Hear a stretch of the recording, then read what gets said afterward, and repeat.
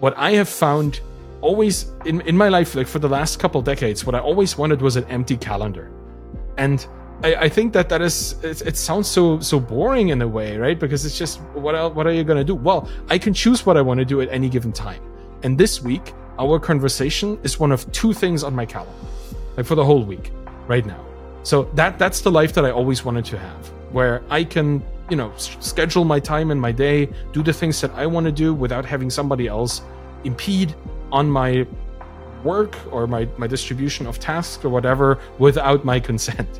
When that's something that entrepreneurship, that being your own boss effectively allows for. Hey everyone, and welcome to another episode. In today's episode, my conversation is with Arvid Kahl.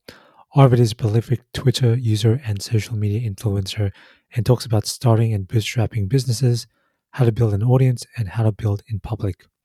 In this episode, expect to learn more about why indie hacking has become so popular, what it means to be a bootstrapped founder, what building in public is all about, being an introverted founder, the ups and downs of building your own business, how to properly build a social media following, addressing mental health, and much more. If you like what you hear, go ahead and subscribe to the podcast on all platforms. It helps bring content like this to your ears and helps us engage in insightful conversations so you can keep learning and being better every day. So with that, I hope you enjoy this insightful conversation with Arvid Kahl.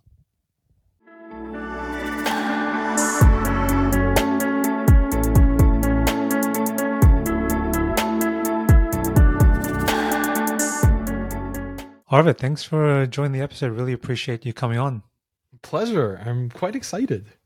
Me too. And I wanted to just start off by just nerding a few of your biography a little bit and sort of knock off a few things here. So you're an entrepreneur, software engineer, podcast host, writer, author of 2 books, Twitter nerd, brand builder, and just an overall nice guy. How do you do it all? And why are you doing all of this? I love the why question. I mean, the how is really quickly answered. I started with one thing and then I slowly added the others. Right? It's kind of, I've been thinking about this a lot over the last couple of weeks because I reached like episode 200 of my podcast, which is quite the consistency goal that I had. And then I reached it and I was extremely baffled that I actually made it that far. Right? Just 200 episodes of anything, the consistency on a weekly basis. I never thought I'd be able to do this, but I was, because I started writing. I started just writing articles. And then over time, I kind of turned them into newsletters, because if you have an article, might just as well send it as an email, right? And then once that was established and I had this kind of accountability system, I started reading or narrating, I guess, that article into a microphone, the very microphone that I'm currently speaking into. And I had a podcast all of a sudden. And then I turned on the camera, filming myself while I was talking into that microphone. And then I had a YouTube episode. It was really just like synergy upon synergy, like a tiny little addition to the things that I was already doing. And all of this is one process, one kind of flywheel, right? I go on Twitter to communicate with my audience, the people who buy my books, the people who read my blog posts, who listen to my podcast, and so on. And having these conversations then introduces me to new topics that I can write about the next week, right? It's kind of a gigantic flywheel of content that I produce, that I consume, that I deliberate on, or that just have conversations with people about. It's all it's all part of a bigger kind of system that has established itself over time. And the why is probably the more interesting part here. Honestly, when I sold my software as a service business back in 2019, I had built a pretty enjoyable little SaaS business in the online teacher productivity space called Feedback Panda with my partner, with Danielle, my life partner and business partner, which is a wonderful combination. Can talk about that too. That's really enjoyable. We sold that business 2 years into it existing. And after that, I felt I really needed something enjoyable in my life that gave me the same amount of passion that I got from serving thousands of online English teachers that were doing like a second, third job just to make ends meet, and we helped them accomplish that goal. There was an incredible sense of purpose in that. And we gave it away effectively by, selling the business. We gave the purpose away with the business too. And I needed something in my life that could recreate that purpose. And I found that fortunately in writing, And I found that in the community I was writing for, which is the online indie hacker space, the creator space, the maker space, people who want to build stuff for other people, who want to solve other people's problems. And through writing and then podcasting and then doing video and all of these things together, I found that purpose again. And that is the why. And that also, coming back to what I just said about 200 episodes of something, that to me at least explains why I am still doing this, why I'm consistently doing this every single week. Because every single week I see somebody in my audience, which has now grown to completely unimaginable and incomprehensible numbers, like a 6-figure audience. I never thought I would ever get anywhere close to this, but apparently here I am. So I see in this audience people who benefit today from what I have written a year ago. I literally see them building businesses from the advice, from the structures, the frameworks that I presented to them, and applying that to their life and having success with it. Like, how could I not continue? Right? This is such the feedback loop of our community that I find myself to be a part of is so strong over time, in the short and in the long time, that I just have no reason to ever stop this. And that's why I keep doing this. I think you released an episode or podcast or everything basically in that flywheel about consistency, and that resonated with me a lot. And I feel like a lot of people give up too easily, and they don't see, because they're waiting for gains and not waiting for the long term and not waiting it out to sort of see what happens. And you mentioned something about accountability, and you mentioned about the fact that there were so many. If there was one person that read your article, that was enough to continue to write, because you've effectively made someone's day, or you've given them information that they wouldn't otherwise access. I think that's so powerful, and I feel like a lot more people need to have that sort of mindset. And I wonder why people find it so difficult to be consistent, especially in a day and age where you're producing, content creation is hard. You have to put in the effort. You have to put in the quality and the consistency. Why is consistency so hard? And why did you make a video on it? Well, look at who we glorify. Maybe that's an important part. Like, who do we look up to in our communities, right? And those are usually people who are super successful, who are outstandingly successful, who have been around for sometimes decades, but we don't see this. We just see their most recent thing, right? We very much tend to look only at the highlight reel of somebody's life in our social media world, where we just glorify and glamorize certain things and ignore the others that we don't fit into the things that we want the perfect life to be like. And that sets up these high expectations that people have, like what you just said, the expectation that you have immediate results and returns from putting some effort into something, right? But if you look at most careers of people who end up successful, and if you look in the founder space in particular, the entrepreneurial software founder, or essentially any founder of any kind of business, most people who succeed are in their 30s or 40s. So they've been at it for a decade. It's not that they started in their 30s or 40s, right? They started early in life and worked through a lot of failure, a lot of mistakes, a lot of things that didn't work or kind of worked, but not enough. And then they had to pivot to something or get a job again or find a different industry to work in. You don't see much of that story, but you see the glamorized, super glorified story of them here today. And that's just, I think, sensationalism that we generally have in media. It's just the way we communicate, right? The thing that captures our attention is the outstanding, the outlier, not the regular kind of average journey. So yeah, if that is an answer, I don't know if it is, but I feel like that is, what we look to is what we aim for, right? What we see is where we want to go.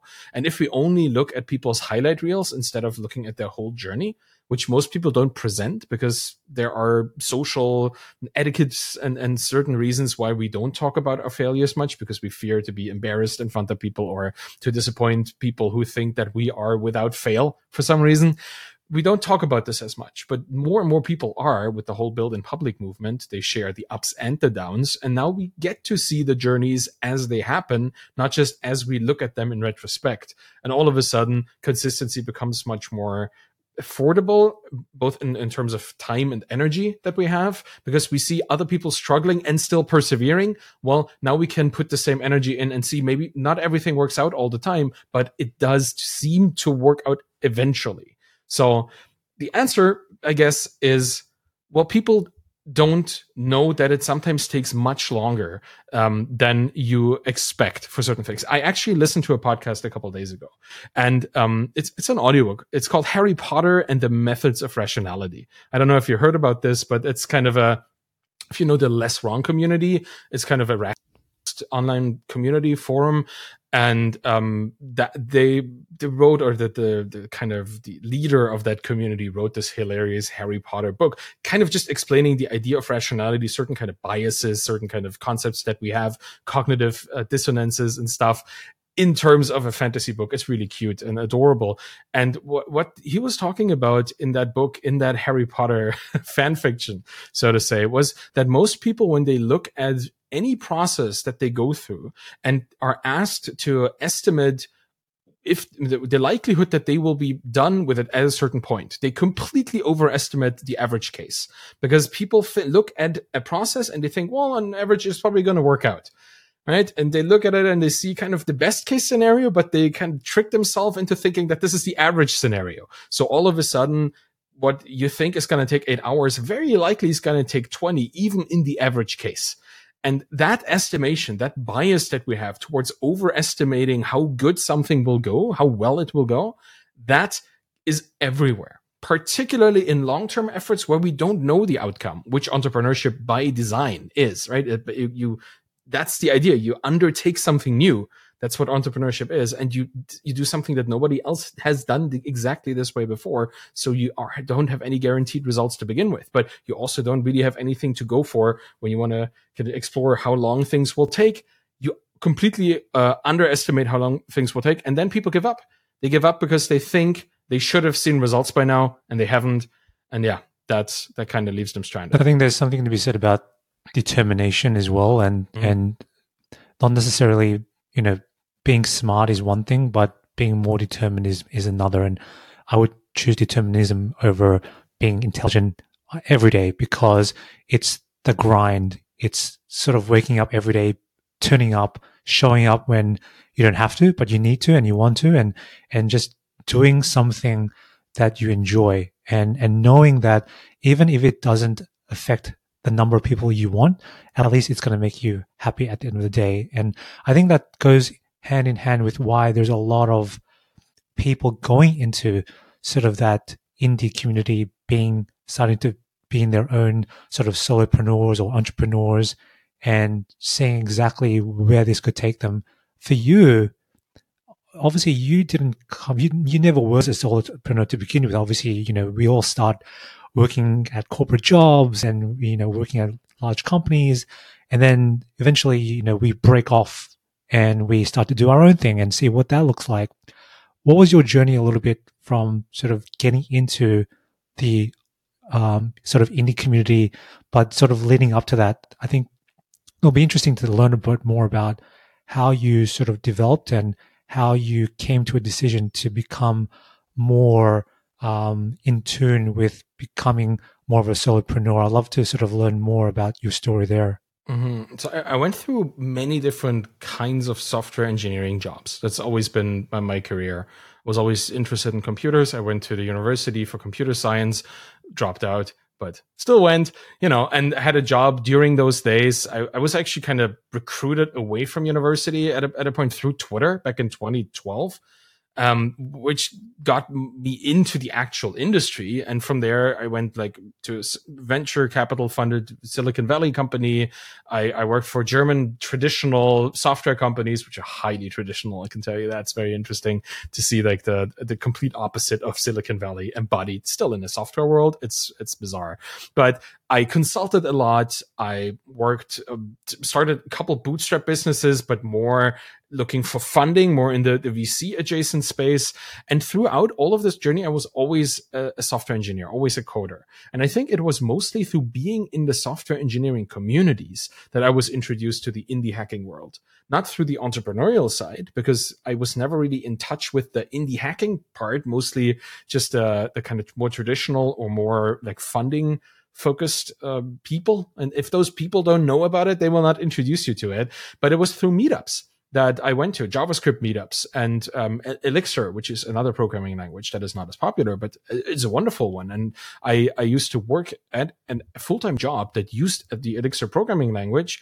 And through that community of other Elixir programmers in the city I was working, I was introduced to the indie hacking space. Honestly, I don't think I ever talked about this before, because it kind of feels like this is something that just kind of happens when you're on Twitter. You find this community at some point, but I think it was through a programming community where there was already an overlap between the coders and the indie hackers, and I was kind of pulled into that from there. Unfortunately, back in the day, I was commuting from Berlin to Hamburg, which are two big German cities that are roughly 3 hours away by car or train. And I was on a train multiple days a week, and I had a lot of time at that point, and I was just consuming all kinds of audiobooks and podcasts and blog posts on the train, because you can't really do much if you're sitting in a metal tube like zooming through the country. So that was a big time investment that I was able to do into learning from the community. I think I listened to every single episode of the Indie Hackers podcast at that point, and it was already at 100 or so episodes back then. I just took it all in, and that exposed me to the community and the people in it and the concepts of it at large, while I was still working for a more or less traditional software company. And I think that made a big difference to have the financial backbone of having a job and learning of and from the community in my spare time, or during the commute. I think that's one of, and I should probably say this right here about all of the things that I'm talking about. I think I'm highly privileged in many, many ways, particularly now that I've sold a business, because the life that I now lead, being a media person, essentially. I don't want to call myself an influencer, because this is such a heavily overshadowed word by so many meanings. But I do have some influence, and I take that and I try to teach people through this, right? But the benefits that I have from having sold a business, from not having to work on gainful employment, and being in Canada, which is a great country that is quite supportive of all these things, and having a stable family and a home, and all of this are benefits that not everybody has. So when I talk about entrepreneurship and being a creator, I do this from a highly privileged position. I just want to acknowledge that. And even back then, I had a full-time job that was paying super well in a city, and people paid me for the commute. So I was riding the train for free, and I could learn for free on somebody else's dime. All of this is highly privileged. So I just want to say, not everybody might have this opportunity, but the information itself to learn off and from this community, that was always free and always available. And maybe that makes a difference here. Do you think that that's the dream? I mean, there's a lot of people out there, not just engineers, but people who are trying to build their own thing, and, not necessarily build their own thing, but they're in a job, they're kind of paid well, they're leading a nice life, and it's comfortable for them. Does being an indie hacker or a solopreneur open a gateway for you to other things that you might not realize? I think there's a lot of flexibility, a lot of freedom associated with it. Is that really why a lot of people do this, or they're doing this for other reasons? Well, I think we all have a dream. Right? We don't have the dream. We don't necessarily all have the same imagination when it comes to what the perfect life would be looking like. But being an entrepreneur, a successful entrepreneur, by the way, gives you a lot of opportunities that you might not have if you don't have control over your own destiny. And I think that is something that most people's dreams are about, right? Having control over your own life, not having to follow somebody else, but being the person that defines the terms of their own lives. So if there's anything about the dream that is very unique to each of us, it's probably about living a life as we see like with the optimal distribution of control. And most of the time, that's probably maximum control with me. Other people, they might love the life of an employee, right? Knowing that the 9 to 5 is where they make money and everything beyond that is free to use for whatever leisure they want, and they don't have to think a second about their job. That can also be a dream. But it comes with similar limitations, just different, right? The limitations of a 9 to 5 are that you're kind of beholden to somebody else, and the economic impact that you make on somebody else's business are not reflected in the wealth that you accumulate, at least not financially most of the time. But as an entrepreneur, you have the potential to create a lot of wealth, but you also have a massive downside, which is entrepreneurial risk. Right? It comes in many different shapes or forms. But if your own money is on the line for your business, which most of the time it is for bootstrappers or self-funded entrepreneurs, then all of a sudden there is no safety net anymore, depending, of course, also on the country in which you live. And most people that speak this language that we're currently speaking are living in the States or in Canada or in the UK.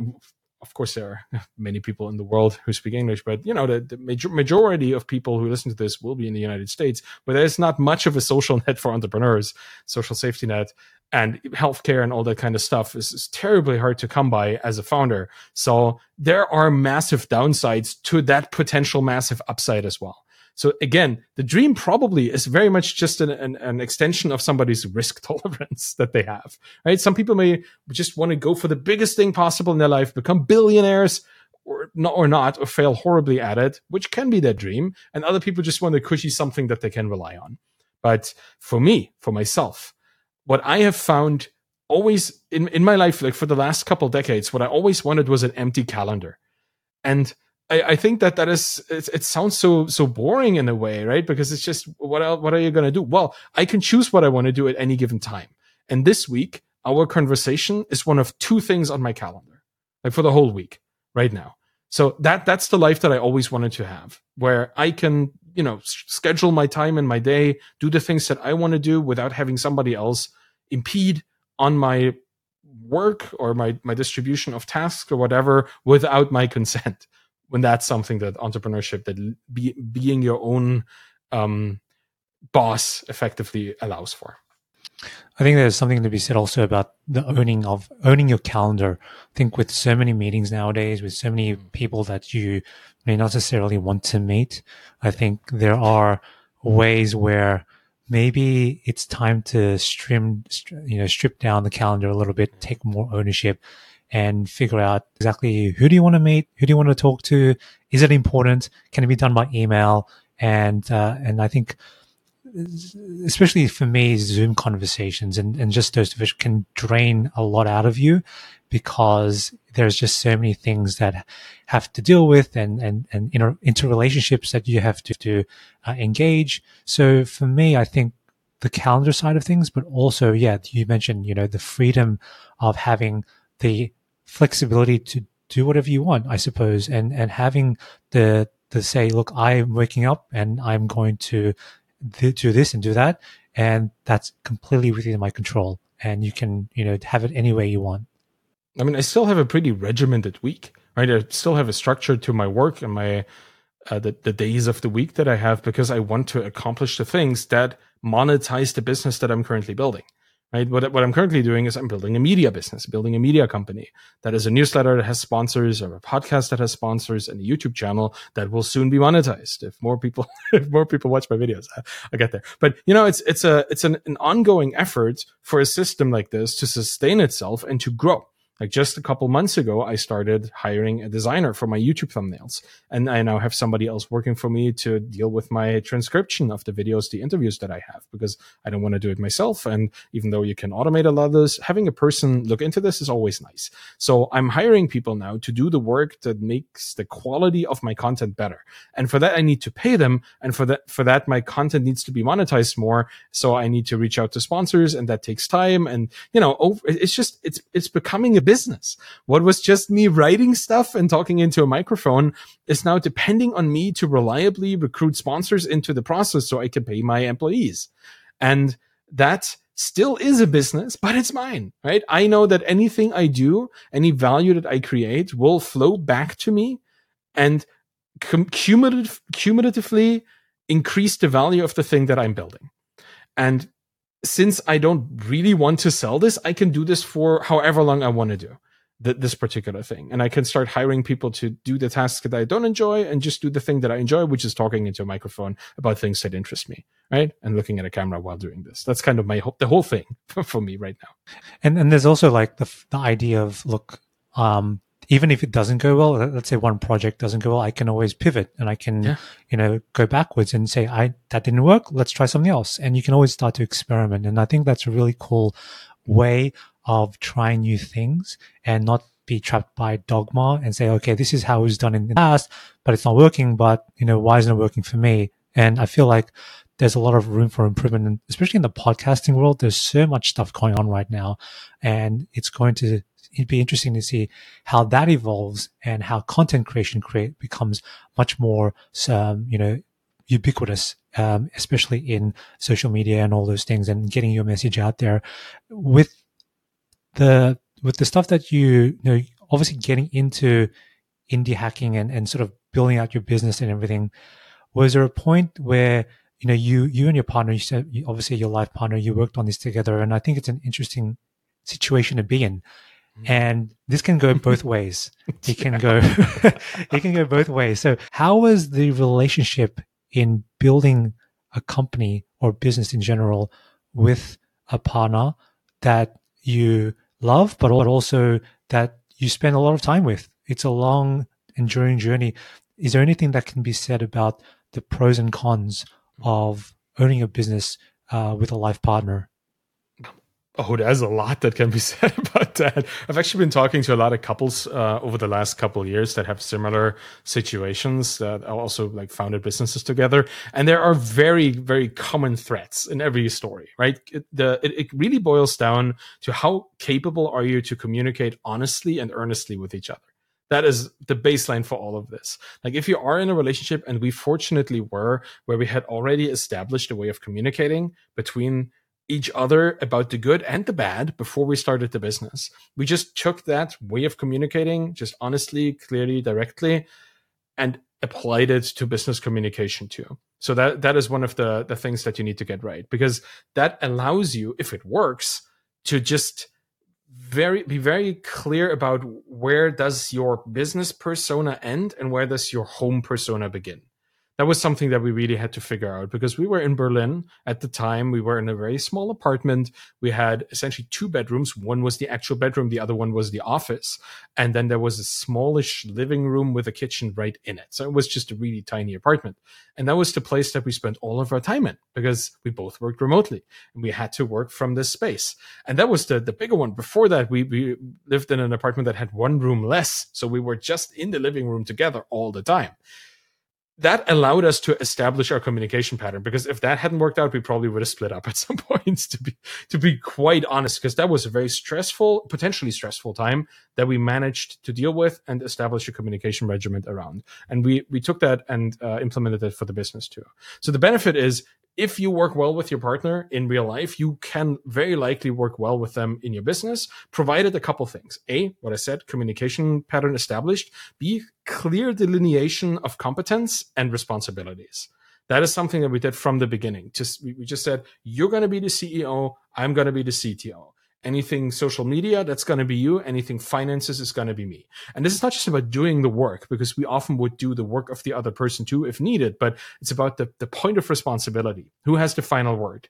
That is something that we drew a big map of a potential company. If we had like 50 employees, we put that on a whiteboard. We just said, which roles would a company that is that big 5 years from now have? CEO, CFO, CMO, and software engineer, front end, software engineer, back end. We just had an org chart, a fictional org chart of a company on a whiteboard. And then we put our names to each position.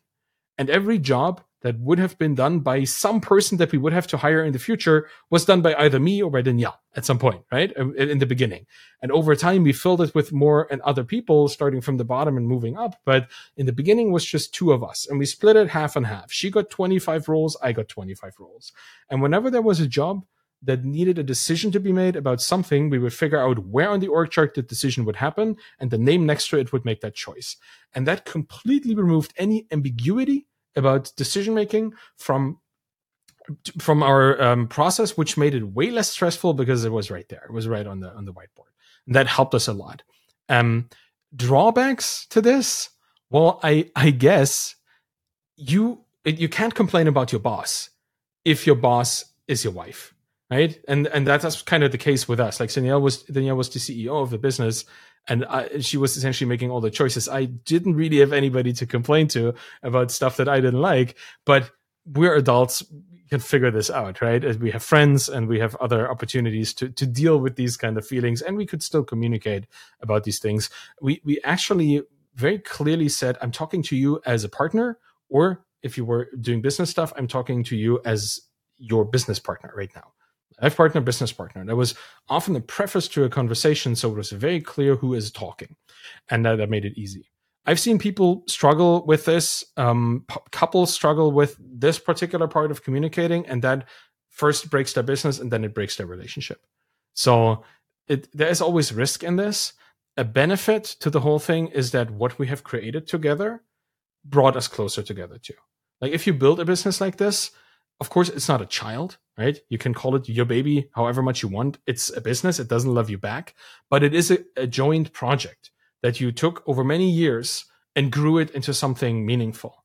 And that is a relationship glue. Like whenever we run into a problem now, that we have an argument or something, we always know that we overcame so many obstacles in the past, growing this thing to profitability and then selling it and then changing our lives through it, right? There's always this, it just raises the level of, I don't care about this problem compared to the things we did in the past. This is nothing.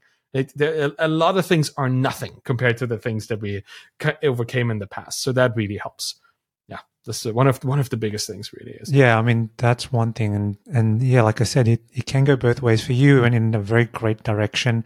And you learn a lot about the other person, right? Oh, and yeah, that's right. You get to see a little bit about the idiosyncrasies, how they operate in an office environment, a corporate environment versus a personal relationship. And there is definitely a lot of, ways that you can view someone in those types of conditions. So I'm really happy that you were able to sort of work together well with your partner and build something great. When the day came when, obviously I don't want to get into the numbers, but when there was an opportunity for an exit for you, what was that like? I think there's a lot of people, the reason I asked this question is not just so much to sort of understand the amounts, but really understand there's a lot of people who want to build something great, and they're hoping one day, they're going to toil away and something might happen, and they want to, obviously it's going to take a long time because we've already discussed it takes time and effort and perseverance. But if there is an opportunity for someone to get an exit, how should they prepare themselves? How should they mentally, and what should they expect out of that entire experience? Yeah, that there's a lot in this question. There's a lot in this question because you wouldn't think that it takes so much effort and energy to go through an exit, but it is an incredibly maybe not stressful, but high tension process, because there's something extremely valuable that changes hands. And you want it to go right. You want it to go right for yourself, obviously, because you don't want to be left with any liabilities. But you also want it to go right for the people that buy your business, because it's supposed to be valuable, right? And if it's not, then you're kind of running into this problem that you might really lose your reputation with everybody in this industry that you're still operating in. So there's a lot on the line. Let's maybe talk about the mental challenges of this, because for me, selling the business was a consequence of me being very close, if not mid burnout at that point, as one of two founders of a 2-person business. I was the only technical person in a business that was making $55,000 in monthly recurring revenue, that was serving 5,000 customers at the same time. And we were 2 people dealing with all of this. So there was a lot on the line. Just from the business perspective, that if there was a problem, it was always me that would have to solve it in terms of anything technical, anything data related or integration related, software related. It was always me. And that raised my baseline anxiety level to, probably around very high, right? It was just an incredibly tense state to be in. And I felt burnout coming, and I felt myself just feeling detaching a little bit. And then when people reached out to us and saw that we were at this mark, like over 500K in yearly annual revenue, they were saying, okay, this is a good business to purchase, and started conversing with us. Danielle took up the lead here and negotiated a really amazing sales price. And then we went through the whole motions of, letter of interest and then the due diligence process and all that. But the technical things you can figure out. Technical things, there are books out there. I think one of the most interesting books on this topic was released last year by John Warrillow. I think it's called The Art of Selling a Business, which is like, if you want to ever exit your business, you don't need to read it just like minutes before you exit. You can read it right now to know what to prepare for in terms of which documents you need and how to best approach, like separating your accounts, personal accounts from your business accounts. All of that is in that book. One thing that I want to share here is something that was very surprising to me throughout the process and after selling the business, and something that probably did more or could have done more mental health damage to me if I hadn't thought about it before a little bit, by just talking to people that were also founders that had sold their business. And that was, I just said, we built something together, right? Danielle and we built this business that was helping thousands of people. And that is, again, not like a human person that you lose when you sell it, but there is grief involved. Like, you lose something that is a source of purpose and a source of passion. Because the connections that you have with your customers, as annoying as they might be sometimes, all these customer service conversations where people just complain about something not working can be annoying. But in the end, you help this person. They are thankful. They're grateful. You have a connection with them. There's a relationship there. And if somebody buys your business, you hand over all these relationships. It's like you give away your friends. They're not your friends. They're like, they're just customers in a way, but still you give away real relationships, business relationships, but still real human relationships. And that kind of tears something out of you. It was super surprising to me, because I thought, hey, I'm going to sell my business. I'm going to have these gigantic amounts of money on my account. I'm just going to be gaming all day and living the life. Well, no, I was sitting there feeling that I've just lost my purpose. Like, it was the void that I fell into after we sold the business was so surprisingly intense. I was like sitting there, like, what am I going to do now? I'm like 24/7 for the last 2 years. I was helping these people solve their problems, and they were telling me that I was actually making a meaningful impact in their lives. And now I'm sitting here and I'm thinking about playing a game.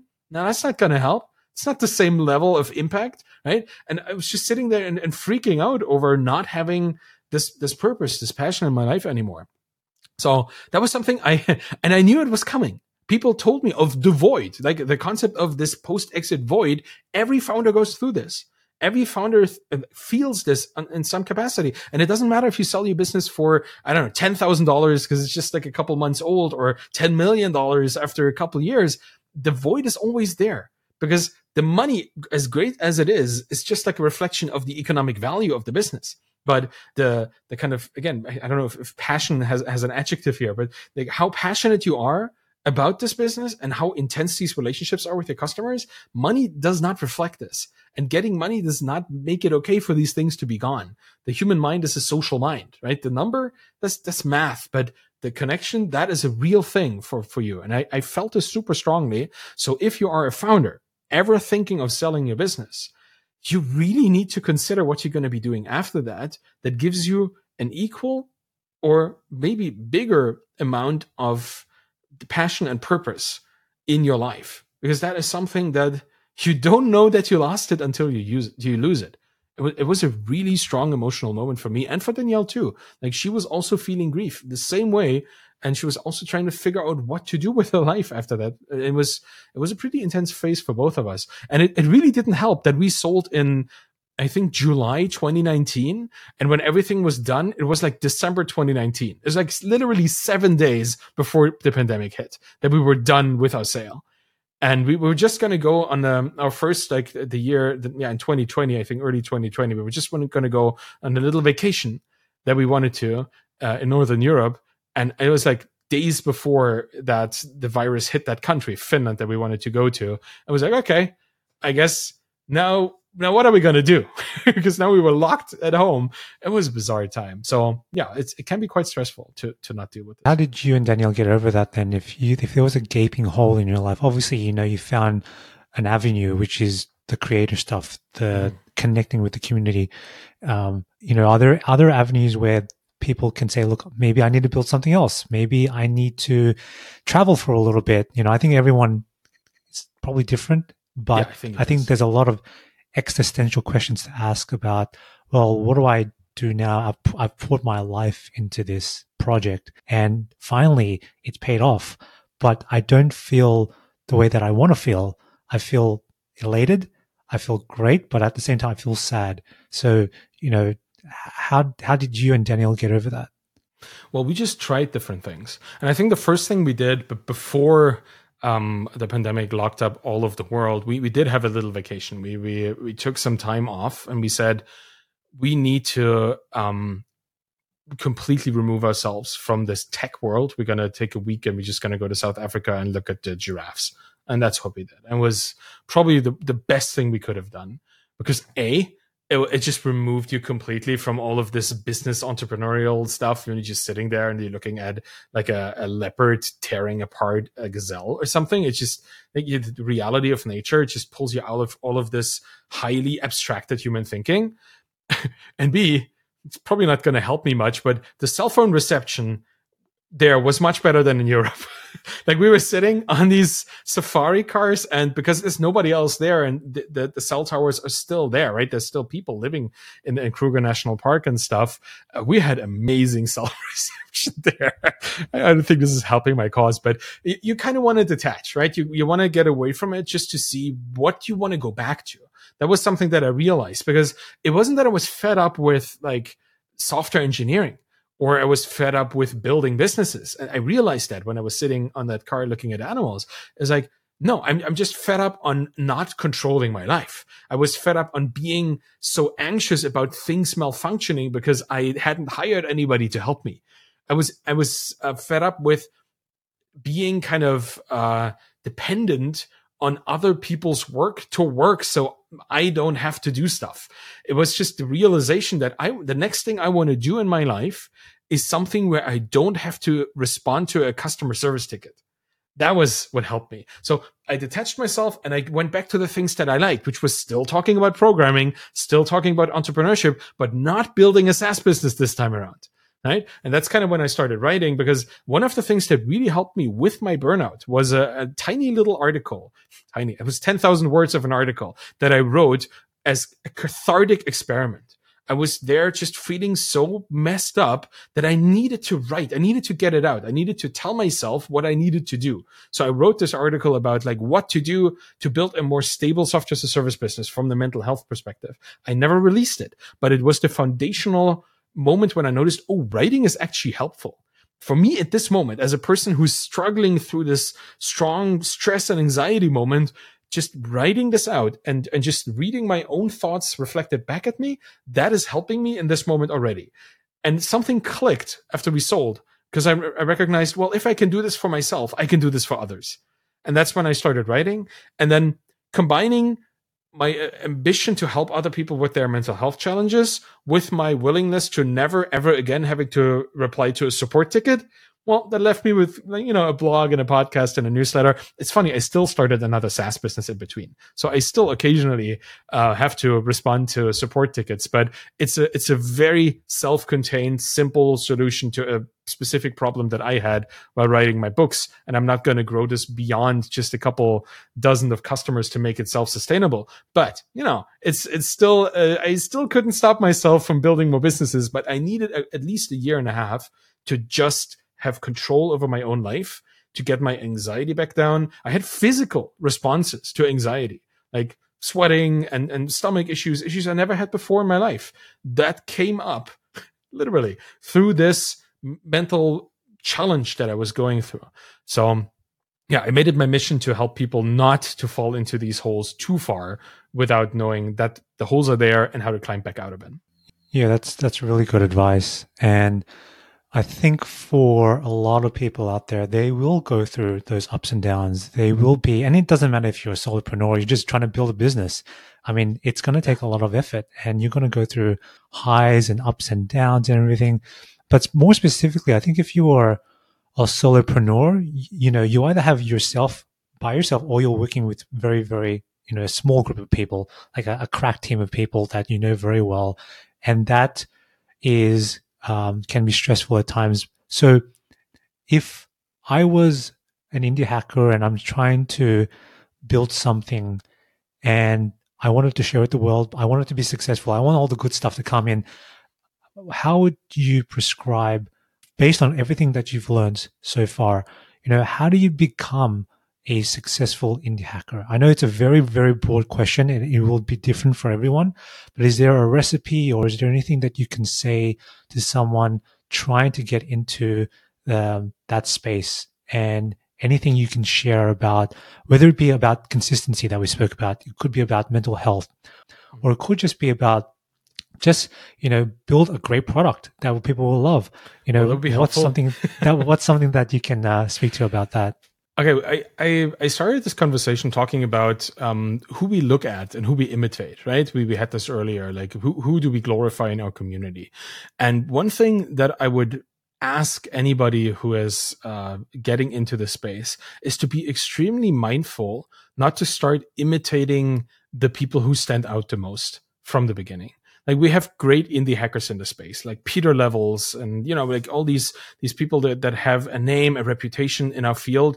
They have done amazing stuff and they're wonderful role models. They have a lot to teach, but your journey is not their journey or the other way around, right? Their journey happened for them because of the things they did and the way they did them. And you as an indie hacker have to find your own individual way to get there, right? It has to be your own way.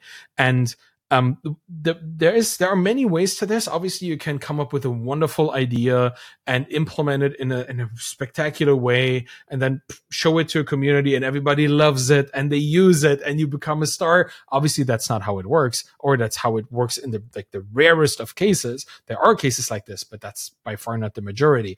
The way that I see that is the most realistic, the highest success rate having approach to this is when people start from within the community. I call this like the embedded entrepreneurship approach. Like you go into a community, you participate in a community. That could be the indie hacker community. It could be the software community that you're in, the kind of JavaScript dev, like it's the JavaScript meetups and the JavaScript community.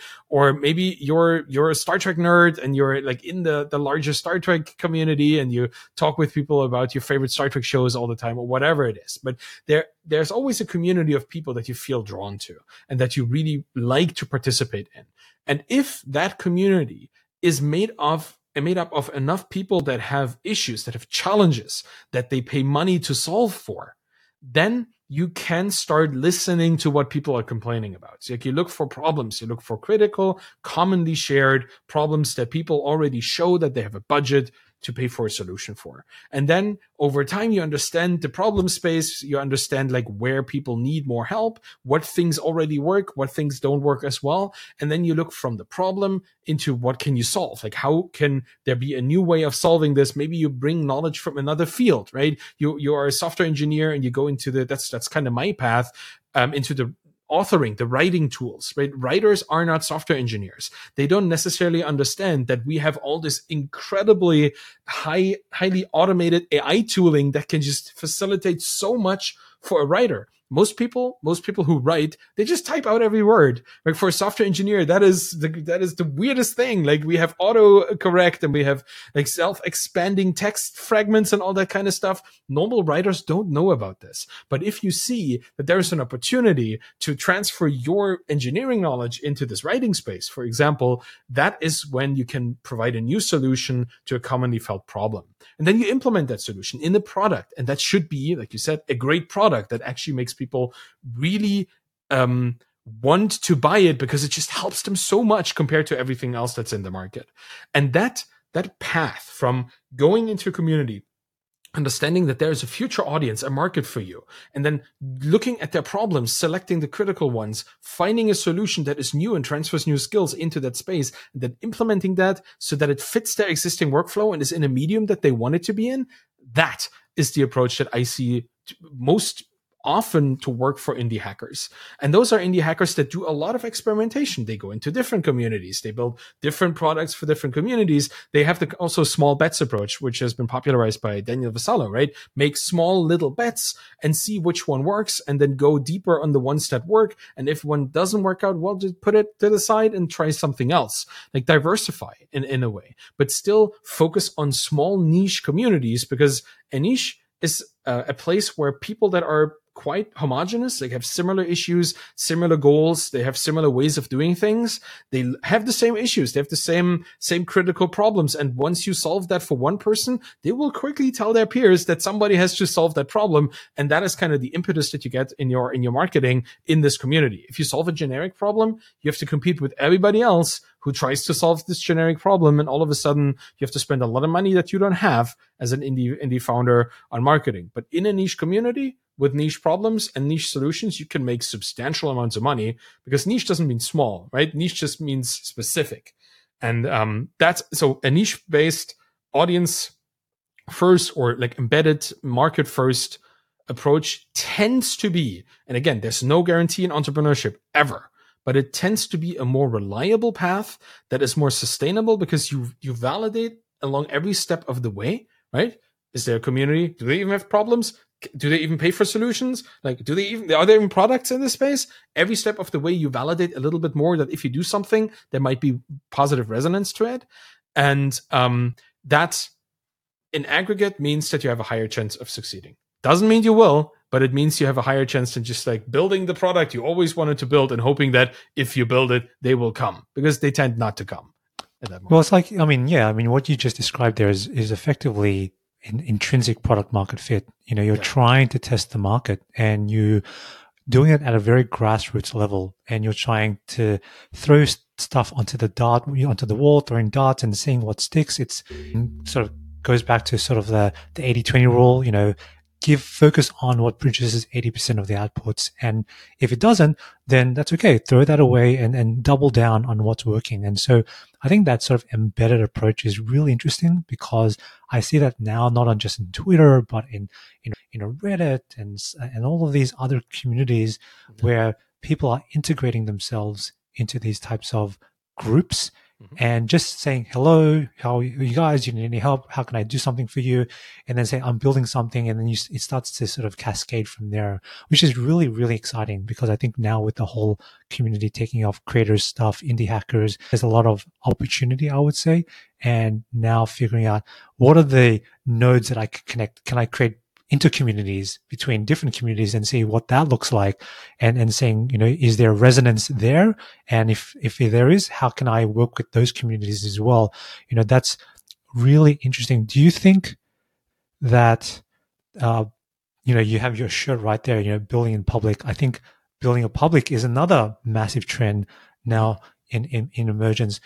What's the benefits of building a public, and why is it so important for especially indie hackers? Yeah, it's kind of building on this embedded entrepreneurship approach, because if you're part of a community, you're having relationships with real people, you're having conversations with people, right? And that means that if you ask a question, you usually get an answer. And for anybody who's building a business, being able to ask the people who are gonna or are already using a product, ask them a question and getting an answer, that is a qualified feedback that you can act upon, right? So being in this feedback loop, an area of your community where you can establish really substantial feedback loops, that is good for any business, because you don't want to like toil away in obscurity for half a year to then release something and people don't care about it. Right? That really sucks. That's your time that's lost, a lot of money is spent on something that nobody needs. And then people are disappointed that they don't get the solution that they actually deserve. So doing this in the community and getting feedback from day one of you actually building it. Now that obviously cuts down any kind of this time delay that you have, right? If you say, I want to build this, and people say, we don't care. Or sure, build it, but I'm probably not going to pay for it. That is qualified feedback. You might still want to build it and build a prototype and wow them, because people what is it, like they want faster horses, right? That's always the kind of thing. If you ask them if what they need, like in terms of like automotion, that's the Henry Ford quote, supposed Henry Ford quote. But the idea that people can talk to you immediately when you ask them something, that is incredibly valuable. And that happens in communities. That happens when you already have this relationship as a contributor to the community, and people don't see you just as somebody who's trying to sell them something, but actually as somebody who wants to empower and serve the community from the start. That makes it much easier to talk to them. And building in public just sits right there. Building in public is essentially just sharing your story. If you want to build a business, you say, well, I'm going to try and build something here. I see that people have a problem. I want to solve this problem. I'm probably going to build a solution. Join me on my journey on figuring this out. And usually that is already enough for some people to say, yes, I'm part of this. I want to see where this goes. Just human curiosity, right? We want to see if other people can succeed. There's sometimes a bit of envy. Sometimes you have some Schadenfreude in there as well. But we want to see, like, where is this journey going? And from the start, there is some sort of investment of our attention, of our willingness to help these people out. We want to motivate them. We want to support them. All of this goes into that journey as well. And then you just start sharing your progress or lack of progress, or your failures or your successes, or any kind of thing that happens along the way. And that journey itself helps the business become better, because you get feedback on new features that you build, on decisions that you make, because you tell people about them, right? You said earlier today, I had this just as an example, which is not real, but I was thinking about this particular feature, and I thought I might implement it in this particular way. I drew up a couple of, a sketch here, and you share this on Twitter or LinkedIn or wherever your community is that you're going to be serving. And you said, what do you think about this? And then people say, yeah, this is really cool. Or I totally want to see this. Or nah, I've seen this done by somebody else. It didn't work. You get feedback that you can then act upon. And it immediately gives you this relationship with people where not only do you tell them what you're doing, they are involved in the project. Like, just by them saying, yeah, this is cool, they are now part of your business. Like, it's a mental thing, right? It's a cognitive dissonance, I guess, but it works. People become part of your business, even though they're not on in your investment ledger or something. They're just part of the journey. And the benefit of that, obviously, is you get the feedback loops, you get the information, and you build a better business. But the secondary effect, which in many ways is even stronger, is that you build a reputation as an expert in the community that will outlast whatever project you're working on. That's one of the best things about building in public. Is I can build a business today and it fails 2 weeks from now, but my reputation in the community is only going to climb because I'm going to be honest about it. I'm going to share with them how it failed, why it failed, what I tried. People are going to try to help me. People are going to commiserate with me. People are going to try to motivate me to keep going. And all of a sudden I start a new project and they're right there, and they're going to support me with the next thing.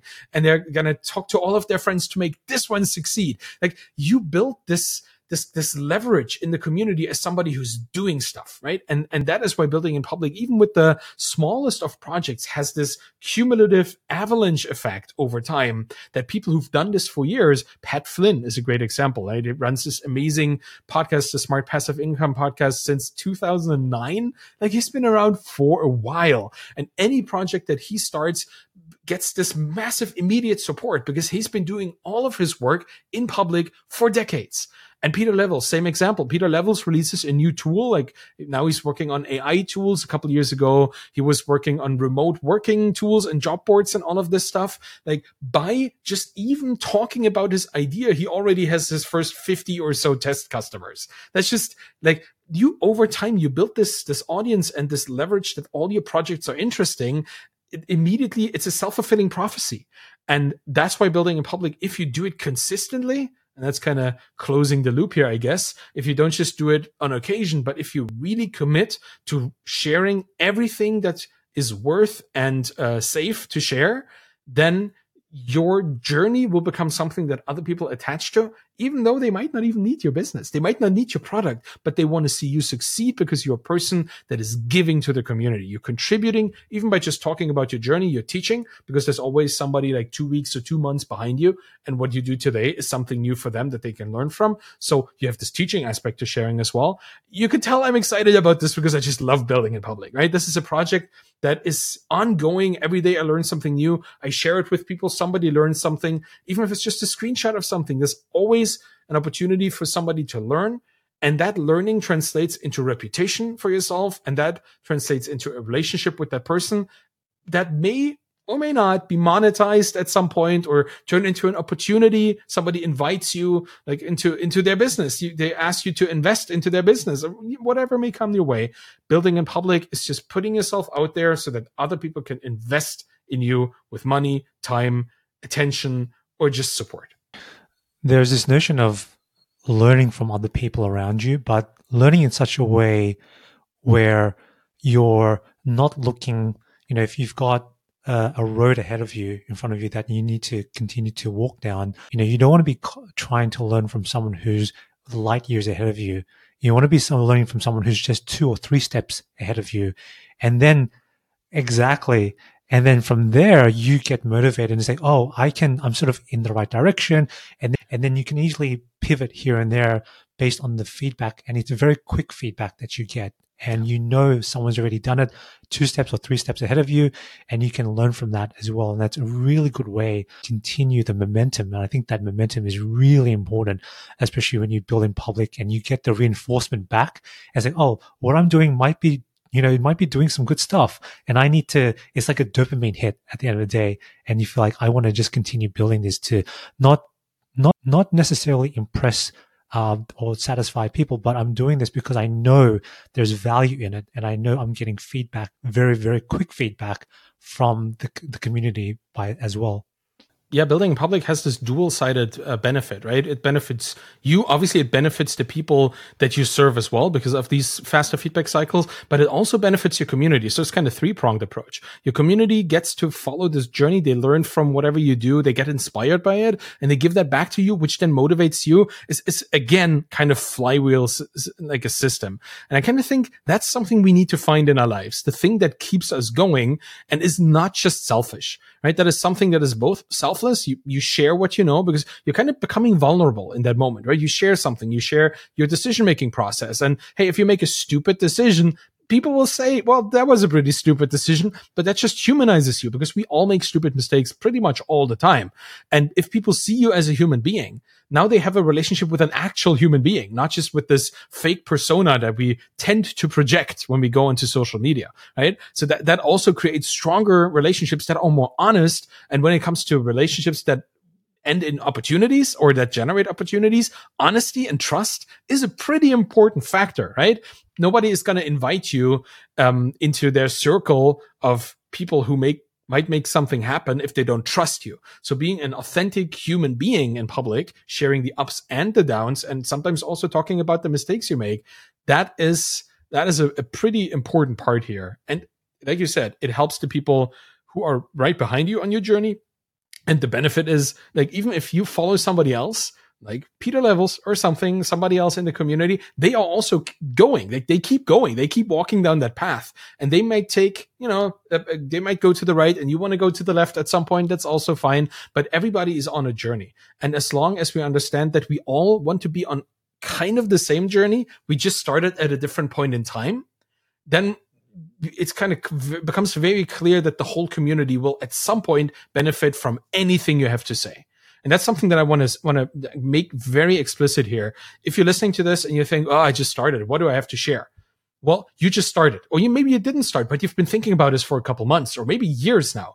You are way ahead of most other people already at this point. Even just listening to this conversation puts you in like a group of people that is already so concerned with this, that's really want to do something about it, compared to everybody else who's just been, yeah, maybe not. That already puts you ahead of people. And that already makes you a person that has something important to share.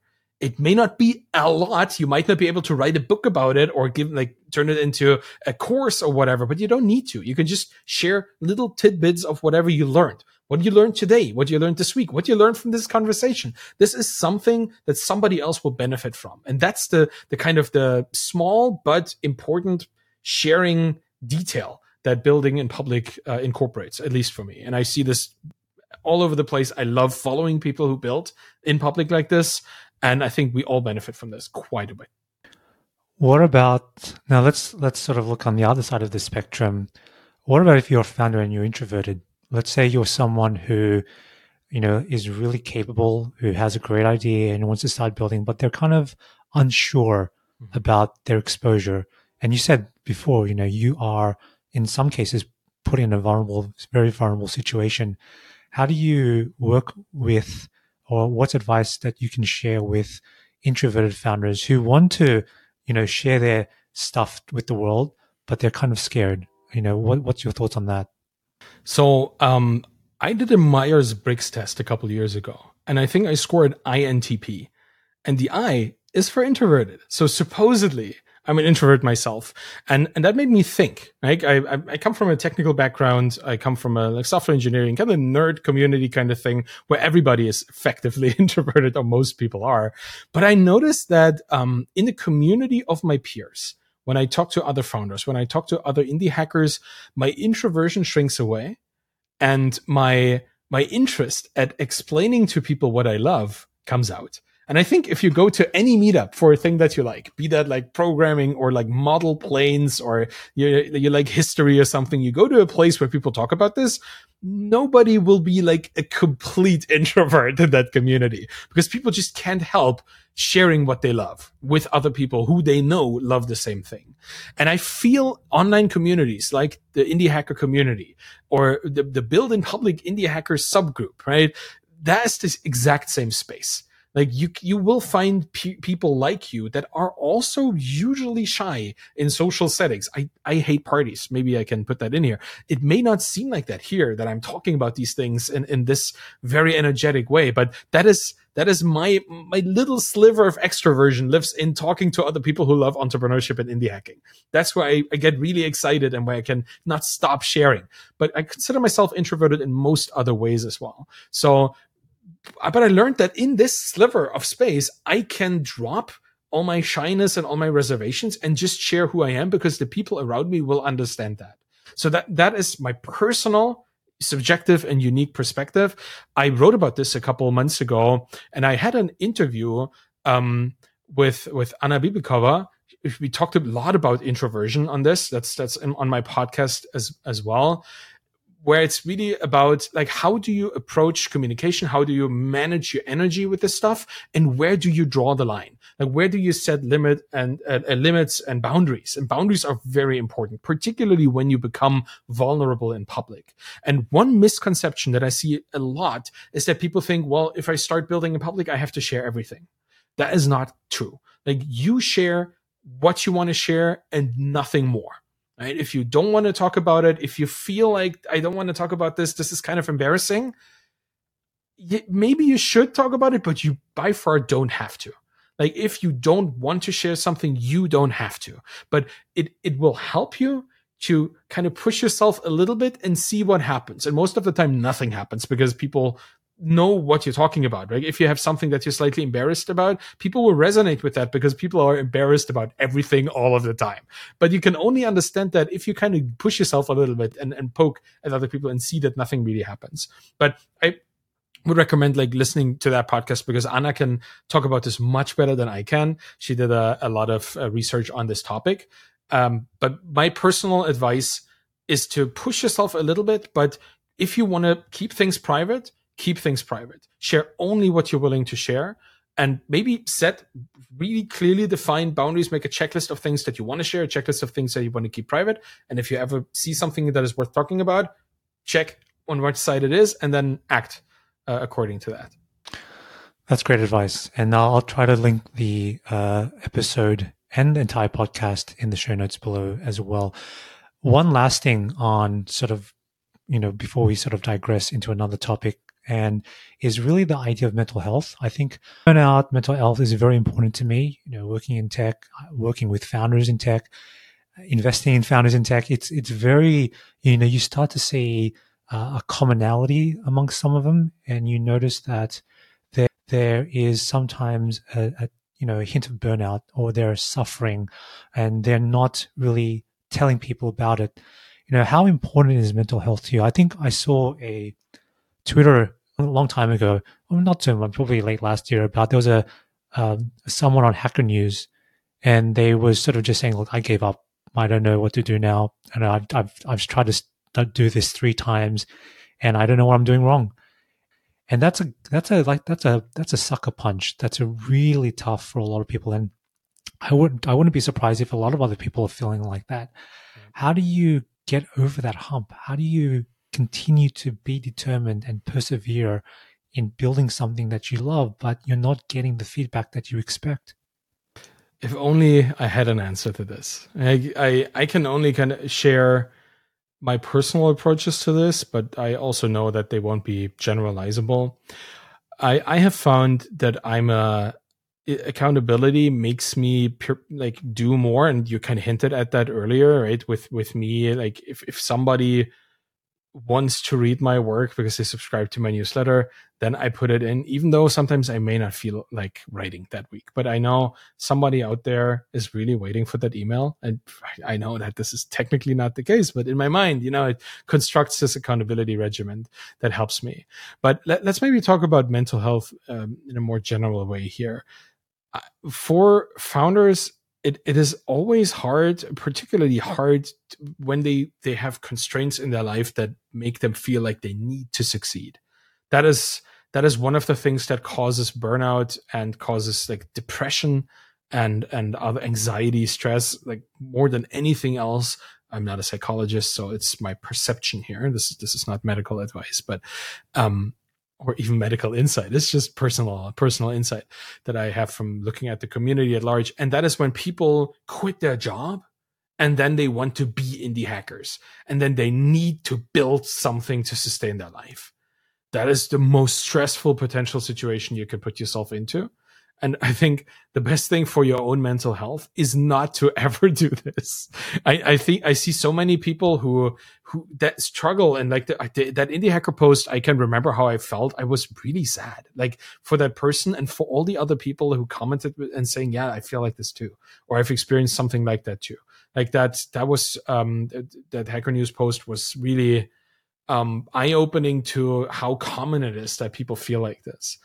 And one way to avoid it is by having a job, by taking indie hacking as a side project, as an approach to, or taking the approach of the side project to indie hacking. Maybe that's a better phrase, because you don't need to quit your job to become an indie hacker.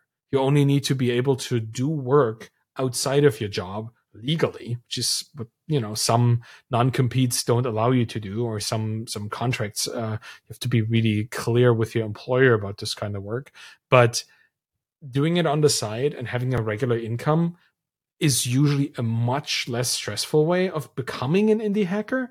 And then at some point you're going to go full time, and then the reality of business will happen to you, and you might have more stress or more anxiety depending on which industry you're in. If you were a developer building a Twitter tool, then the last couple days or last couple weeks or last month have been really stressful to you, right? Because Twitter's API pricing changes and them banning projects and unbanning them and, making it harder to use and all that kind of stuff. If your product is built on Twitter right now, you are not having a good time. Side project or main project doesn't really matter. It's not an enjoyable time. But that will always be the case if you have a business that you depend on. So the further you can push this into your future, that you really need to depend on this, and the more you can build the muscle of being an indie hacker, building software for your own projects, for your own businesses, the further you can do this while still having a sustaining income from another. Could be freelancing too. It doesn't have to be a full-time job. Could be project work on, I don't know, Upwork or wherever you go nowadays to do these projects.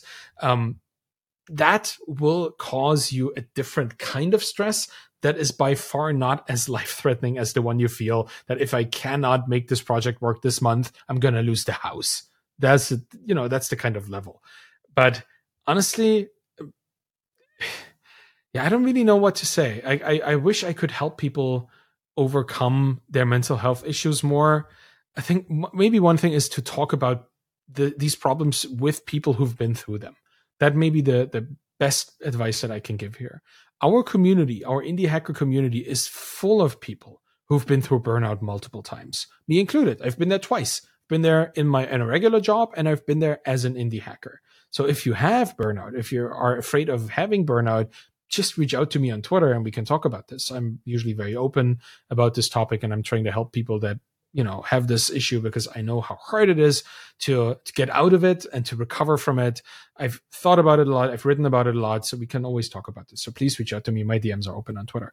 But if you have this, you can talk to people. You can share that you're struggling with this, and you will find in this community people that are observant enough to help you in that moment because they know what it feels like. And there are a lot of peers in our community who are invested in making our community better by being there for people like you in this moment. So the community is what helped me get through this multiple times, other problems too. And you're not alone in this. Maybe that's the important part. Mental health is often a problem because we look at it in isolation because it happens in our minds and we're too afraid, too embarrassed, too shy to talk to other people about it. We don't go to therapy because for some reason people don't go to therapy, and we don't talk to our spouses because we don't want to overburden them. We don't talk to our family because we don't want to disappoint them. And all these reasons that we make up not to talk about it to your peers. Talk about it anonymously if you have to. Talk about it from your real account if you can, and find help and solace in the fact that there are people out there who went through this, came through it, and now have the capacity to help you go through it as well. Good advice. I think everyone will have their own journey, but also I think community is really important, and sharing your story is really important too. And people will finally realize that, look, I'm not alone, and I could now start to engage who are, experiencing what I'm experiencing. And, being alone is probably the last thing you want. And you want to make sure that you're surrounded by people who can support you, whether it be your online community, but even just your close friends, your family, be open about that and don't sort of hide these things. And that's one thing that I've been trying to sort of convey to sort of the founders that I work with, and sort of, the stuff that I've been through in the past. It does, it's not a good place to be in. And I think finding solace in that is really helpful. With Twitter, so let's dig into a little bit of Twitter, because I think you're a big Twitter guy, but I'd love to learn a bit more about the brand building you've done. You are a PR machine in a good way, and I think you have done really good stuff in building a following, but an engaging following. It's not random people who are following you. These are people that you've helped, that you interact with. Mm-hmm. Can you tell me a little bit about the strategy you've employed on, and this will probably help a lot of other people trying to grow their own audience on social media, is what's the best way to grow a following on social media? It's the same way that is the best way to grow a business. And any SaaS business or anything like it, very slowly and very sustainably. That is something that I've tried to do from the beginning. So that also means that I've completely avoided any kind of attempt at being viral on Twitter in any way. I don't want to go viral on Twitter. I just don't care about it. I don't write threads that might go viral. I just don't do it because I don't like it and I don't do it. I don't engage in like follow for follow or retweeting groups or whatever weird hacks people do today to get more followers or get more engagement or exposure. I'm a big opponent of growth hacks in many ways. I know that growth hacking technically is not about cheating or manipulating people. It's just the idea of optimizing a system for growth. But the way I see growth hacks, and I mean this in quotation marks, I guess, the kind of growth hacks I don't like are the ones that are purely selfish and highly manipulative, right? Running contests that never pay out, like promising people you're in a I don't know, a draw for a MacBook Pro that you never deliver to anybody just to get people to follow you, or follow me and send me a DM to get this ebook or something. I just don't like these things. I'm not a fan. And I very clearly communicate this. And I think I show it through how I communicate on Twitter, which to me is I tweet about the things I care about. I engage a lot with people in conversations. I try to do way more engagement and amplification of other people's content than I try to do writing stuff about myself or writing my own tweets. You will probably find if you put my account in any like statistics analysis tools, if they are still able to function now that Twitter is closing the API, that I have a retweet ratio of like over 50%. I think over 50% of what I do on Twitter is just retweeting other people's work. Because I have thought, and that's from the beginning when I just had 400 followers in 2019 when I started my Twitter journey, painfully accumulated over 10 years on Twitter, just random friends and people that you had a chat with over a decade.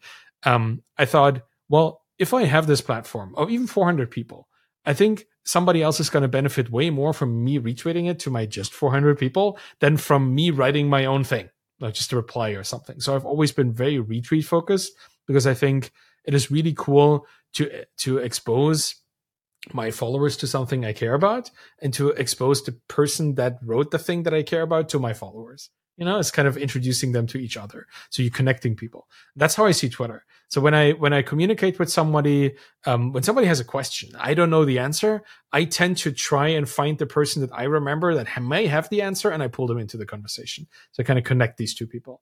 Or when I have something to share, I try to pull in the resource that gives people an opportunity to, read the Wikipedia entry to the thing that I'm referring to, or the blog article that I read about a couple of years ago that might help them with this problem. I just to pull in information, to zoom into the problem, or try to zoom out and give them a different perspective on the problem that they're talking about. Kind of have these kind of two modes, right? I zoom into the problem, I zoom out of the problem, or I engage, I bring people into the conversation, or I disseminate the conversation to more people. Those four vectors that kind of exist, or two vectors, but it doesn't matter. Don't need to be too technical here. The idea is that I try to very actively contribute meaningfully to every single conversation. And it's that is the part. I contribute to ongoing conversations. And this is the tip that I always give to people who ask me how they can get started on Twitter. Nobody is going to read your tweet if you only have 5 followers. Quite literally, nobody's going to read it because not even those 5 people will see it on their activity feed.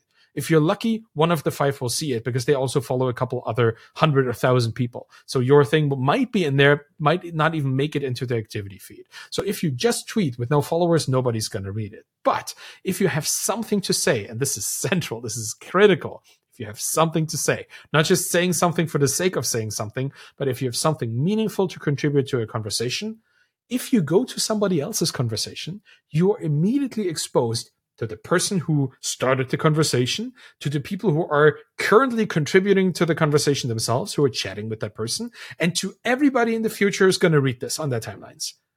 And that can be tens, dozens, hundreds, and hundreds of thousands of people, depending on who you're having a conversation with. So much more impact just by going to somebody else's conversation. And that, I think, is the biggest misconception that people have about Twitter. It's about tweeting. It's not. It's about replying. And it's about replying in, again, a meaningful, contributing way.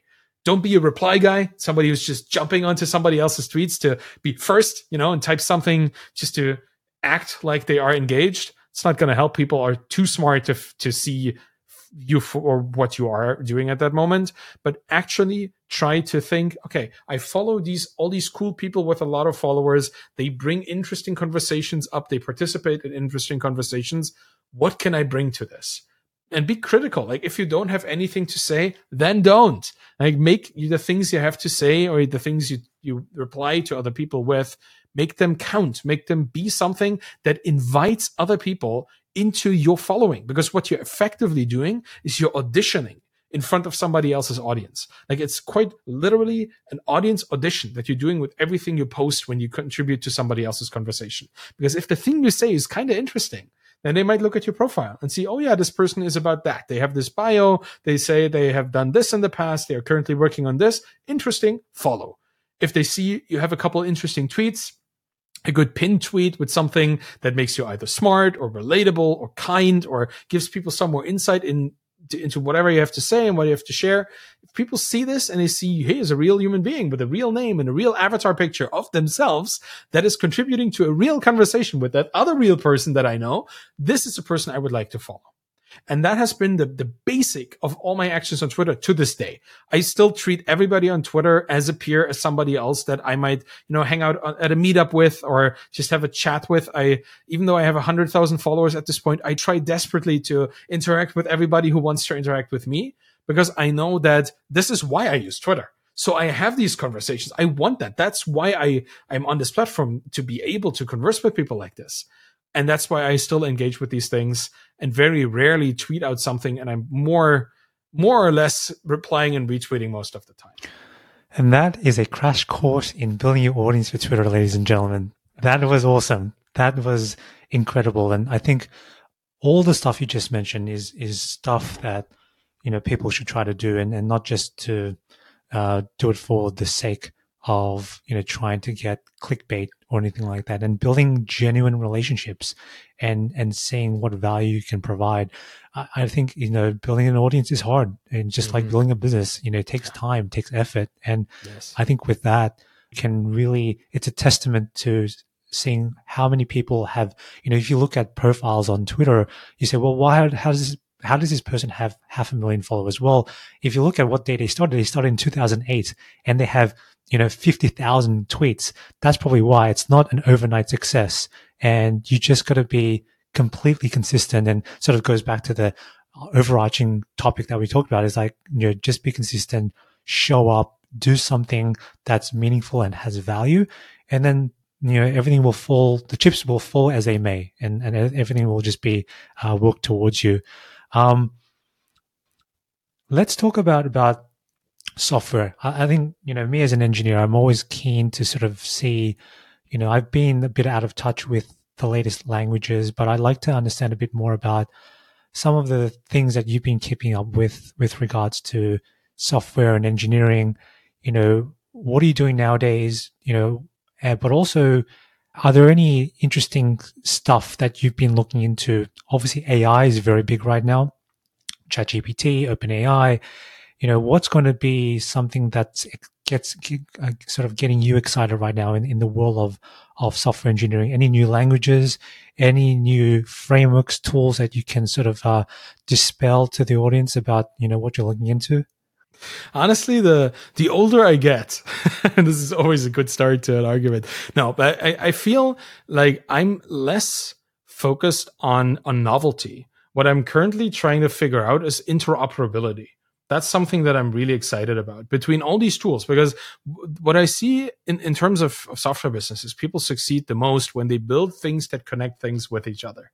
Like the businesses that stay around, even when platforms like banish them from Twitter, like what we had a couple of weeks ago, or when some new thing comes along, the things that stick around and that are profitable and that are really solving problems are things that connect things with each other. That's why Zapier is such a big deal, or why APIs are everywhere, all over the place. That's why the world changed when ChatGPT or GPT-4 or OpenAI, I guess, opened up APIs for their products, because now people could build on top and with these things. And that is what excites me. Really I don't really care what specific technological implementation it has, as long as it allows people from all different backgrounds to interoperably connect their tools with each other. Because I think that's where the most network effect comes in. And if there's one thing that is a self-sustaining loop, it's the network effect, right? Where every addition to the network improves the value of the network more than just the individual value of that addition. It's kind of the sum is bigger than the whole is bigger than the sum of its parts situation. And that is what interoperability allows for. And I'm particularly interested in technology that enables you to build things that connect with things without having to build on top of them. Because again, platform risk is something that I've been talking about a lot over the last couple of months, because it's been such a prominent thing on Twitter, but also with OpenAI, with ChatGPT and with GPT-4 or GPT-5 when this airs, or GPT-6 or GPT-7. I don't know. Like a couple of weeks from now, we could be looking at a double-digit situation here. But these platforms, they're all owned by like private entities, and they have complete control over the platform and who operates on the platform, who's allowed to connect to the platform, or how much to use it. That's the crux of all these problems lies with the fact that these are privately held, very access limited platforms. What I would like to see is more open, interoperable platforms that use or leverage the same technology, but are way more easy to connect to, and allow for, less revenue centric usage of the tools that exist, and also allow for, NGOs and other not necessarily profit oriented businesses to operate in. And these are the technologies that I'm interested in. Right now, when it comes to AI, I love the open source approach to trying to imitate and or reverse engineer GPT-4.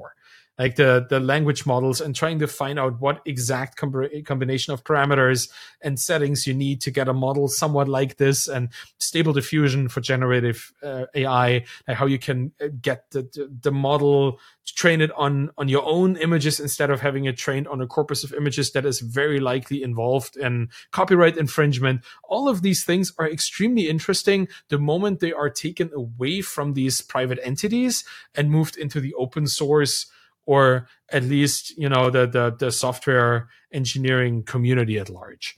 That's technology that I'm interested in. Alternative models, alternative weights, alternative parameters, people experimenting with these things. So exciting right now. I don't have, unfortunately, enough time to run these things myself on my computer. Although I use OpenAI's Whisper. That's something that they actually released, which is a speech to text tool where you can just throw a media file in there, and it's going to generate like subtitle file or some kind of the text of that, what was said.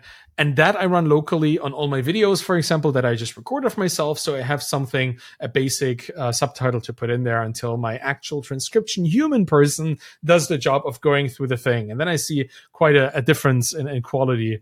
Obviously, the human still does it a bit better than a machine, which probably is also because I'm not a native language English speaker. But there's still a lot of space there in that field. But I'm excited by the technology, and I love the fact that it's available to as an open source project. So when it comes to this, that's what I'm currently looking into. Yeah, I mean, there's open source used to be so taboo a while ago, and I think the only thing was sort of Linux was the only thing that was really going hard on open source. But now with Twitter open sourcing their algorithm, and starting to see a bit more transparency, I think it's going to be really exciting to see exactly where this goes, because there's going to be an influx of, and we're already seeing it now with the developers coming into Open API. They're sort of tinkering around and seeing what can actually be done. And they want that because it fuels the ecosystem. And That's right. That in and of itself is a community. And so you start to then create a critical mass around that movement. And who knows, there'll be fixes and bugs and all those things that will be raised and hopefully make the system a bit more, decentralized, so to speak, but also a bit more open, at the end of the day, so that everyone can at least understand a little bit of how it works. What's the, just tailing off here with the software stuff, is it important for kids to sort of learn software? I think software is it's an awesome skill to have, right? Building code, and, I think, not everyone has to do it, but I think in this day and age, at least you need to have a basic understanding, in my opinion, of, fundamentals. I believe AI should be taught, not the technical AI, but AI ethics and AI understanding what AI is should be taught in schools. But at the same time, do you think that people should learn, software and learn how to build a bit of code, at least to understand this is how the world operates now? And if you're not going to understand this, then you might be left behind. What are your thoughts around that? I think you put on, you talk about two distinct but connected things. Like, everybody should understand how technology works. They don't necessarily need to be able to instruct a machine to do a certain thing. It would be great if everybody understood how to code, because that would give people a lot of freedom and a lot of competence to solve their own problems, which in turn would allow them to be more, self-sustainable or determined in doing their own thing. But understanding the functional level of this is just a safety and security thing. It's like when you try to teach your aging parents not to click on emails with random links in them, right?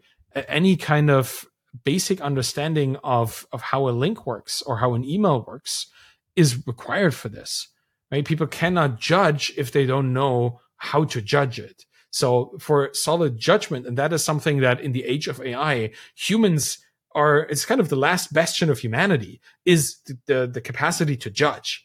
Right? Because machines are really not that good at judging, because they can only make true or false statements that are kind of implied in some logic. But as a human, you can take a step back and employ different perspectives and judge the thing. So to be able to judge, you need to have the knowledge to make a judicious choice. And that knowledge should definitely be taught. AI ethics is something that should be not just taught, but even considered. If you think about Google, who kind of fired their whole AI ethics research team a couple of years ago, or, people suppressing that kind of research because it doesn't align with their business interests, that's a big problem. I remember when I went to university for computer science and then later successfully dropped out, we had a course that was not AI ethics, but it was software development ethics.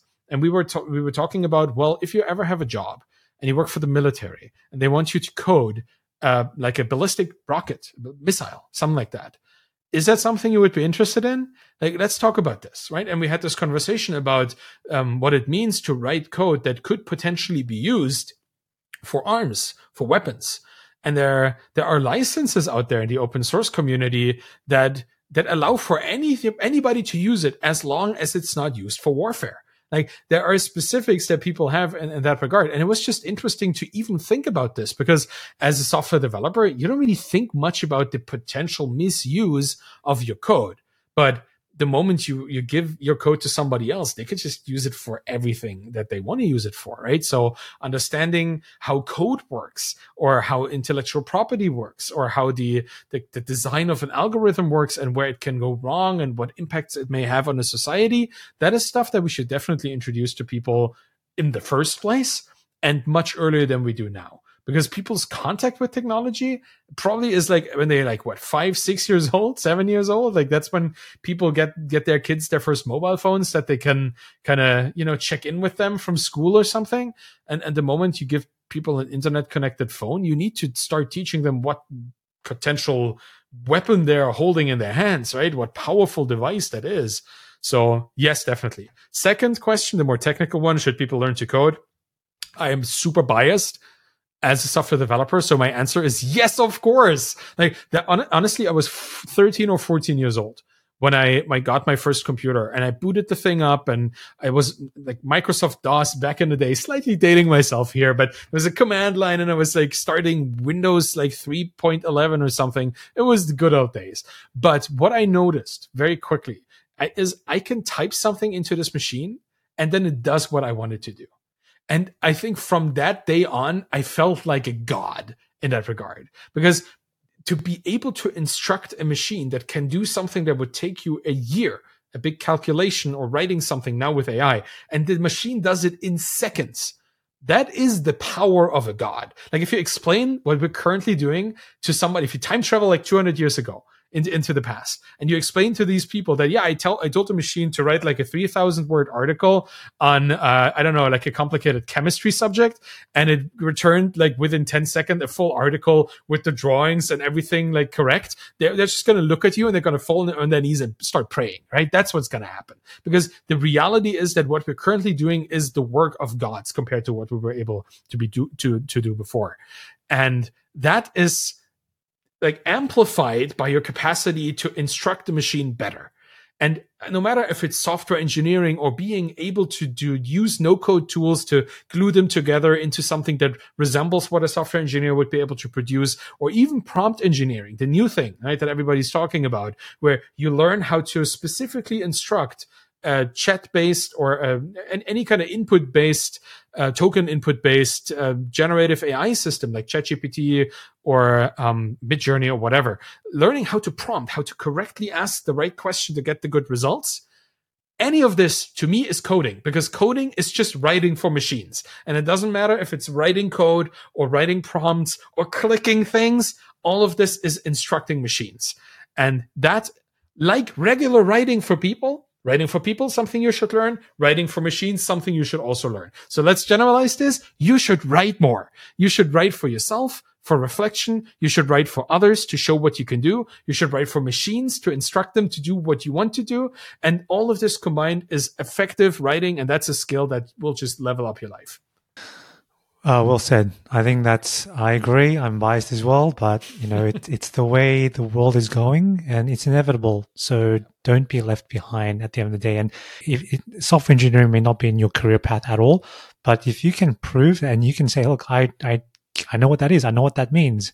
That's going to put you far ahead than 99% of the population who have chosen not to do it. So, it's those marginal gains. And when you're young as well, you absorb a lot more. So it's probably the best time to learn is when you're much younger, to do that. Let's tail it off. I think we're really hitting 96 minutes here now. So I'm enjoying the conversation. You're a voracious reader. You read a lot. You write a lot. But what are some great books you can recommend to people? And this doesn't have to be about indie hacking or anything like that. But if there's anything that you could recommend as good life lessons, things that have helped you along the way become a better person, a better entrepreneur, a better leader, what are some sort of maybe couple books that you could recommend, or even podcast or anything like that? What do you suggest? Oh, that's interesting. Oh man, I've been reading a lot, like all over the place, and I found that the things that help me find myself the most aren't nonfiction books at all. Like, I mean, there are amazing nonfiction books, right? There are, like The One Thing is a great book, like focusing on certain things. And people may not like to hear this, but Malcolm Gladwell's books are great books. They may not be the most scientifically accurate ones, but they popularize certain themes that if you research them more, you will start to understand like the actual science behind them. Like popular science is still science, may not be as accurate, but it's still interesting. So I love reading those. But when it comes to books that really like formed me, that has all been fiction. That has been like science fiction and fantasy. Like most recently, I've been reading the Stormlight Archives by Brandon Sanderson, which is a massive amount of really huge like fantasy tomes, like thousands of pages per book. But I find that even in these books, there is entrepreneurial instruction. If you look at it through the lens of a founder or as a creator, you will find characters that you will just resonate with, and you will find their problems described in fiction to be quite representative of the problems that you have in your life. And you're trying not to disappoint your loved ones. You're trying to reach that goal, but there's always something in the way, and you have to kind of sneak around and overcome it by changing your perspective, not just on the problem, but on yourself. I find fiction allows me to look beyond the merely instructional part where people write for me as if I was a machine. It's kind of coding for people, right? The most nonfiction books are other people tell you exactly what to do and how to do it and why, but they don't contextualize it. You have to contextualize it yourself. And fiction allows me to contextualize somebody else's story in my life and thereby learning what they are learning in the context of my own experience. So I would recommend just finding fiction you like. Read the Harry Potter books for that matter.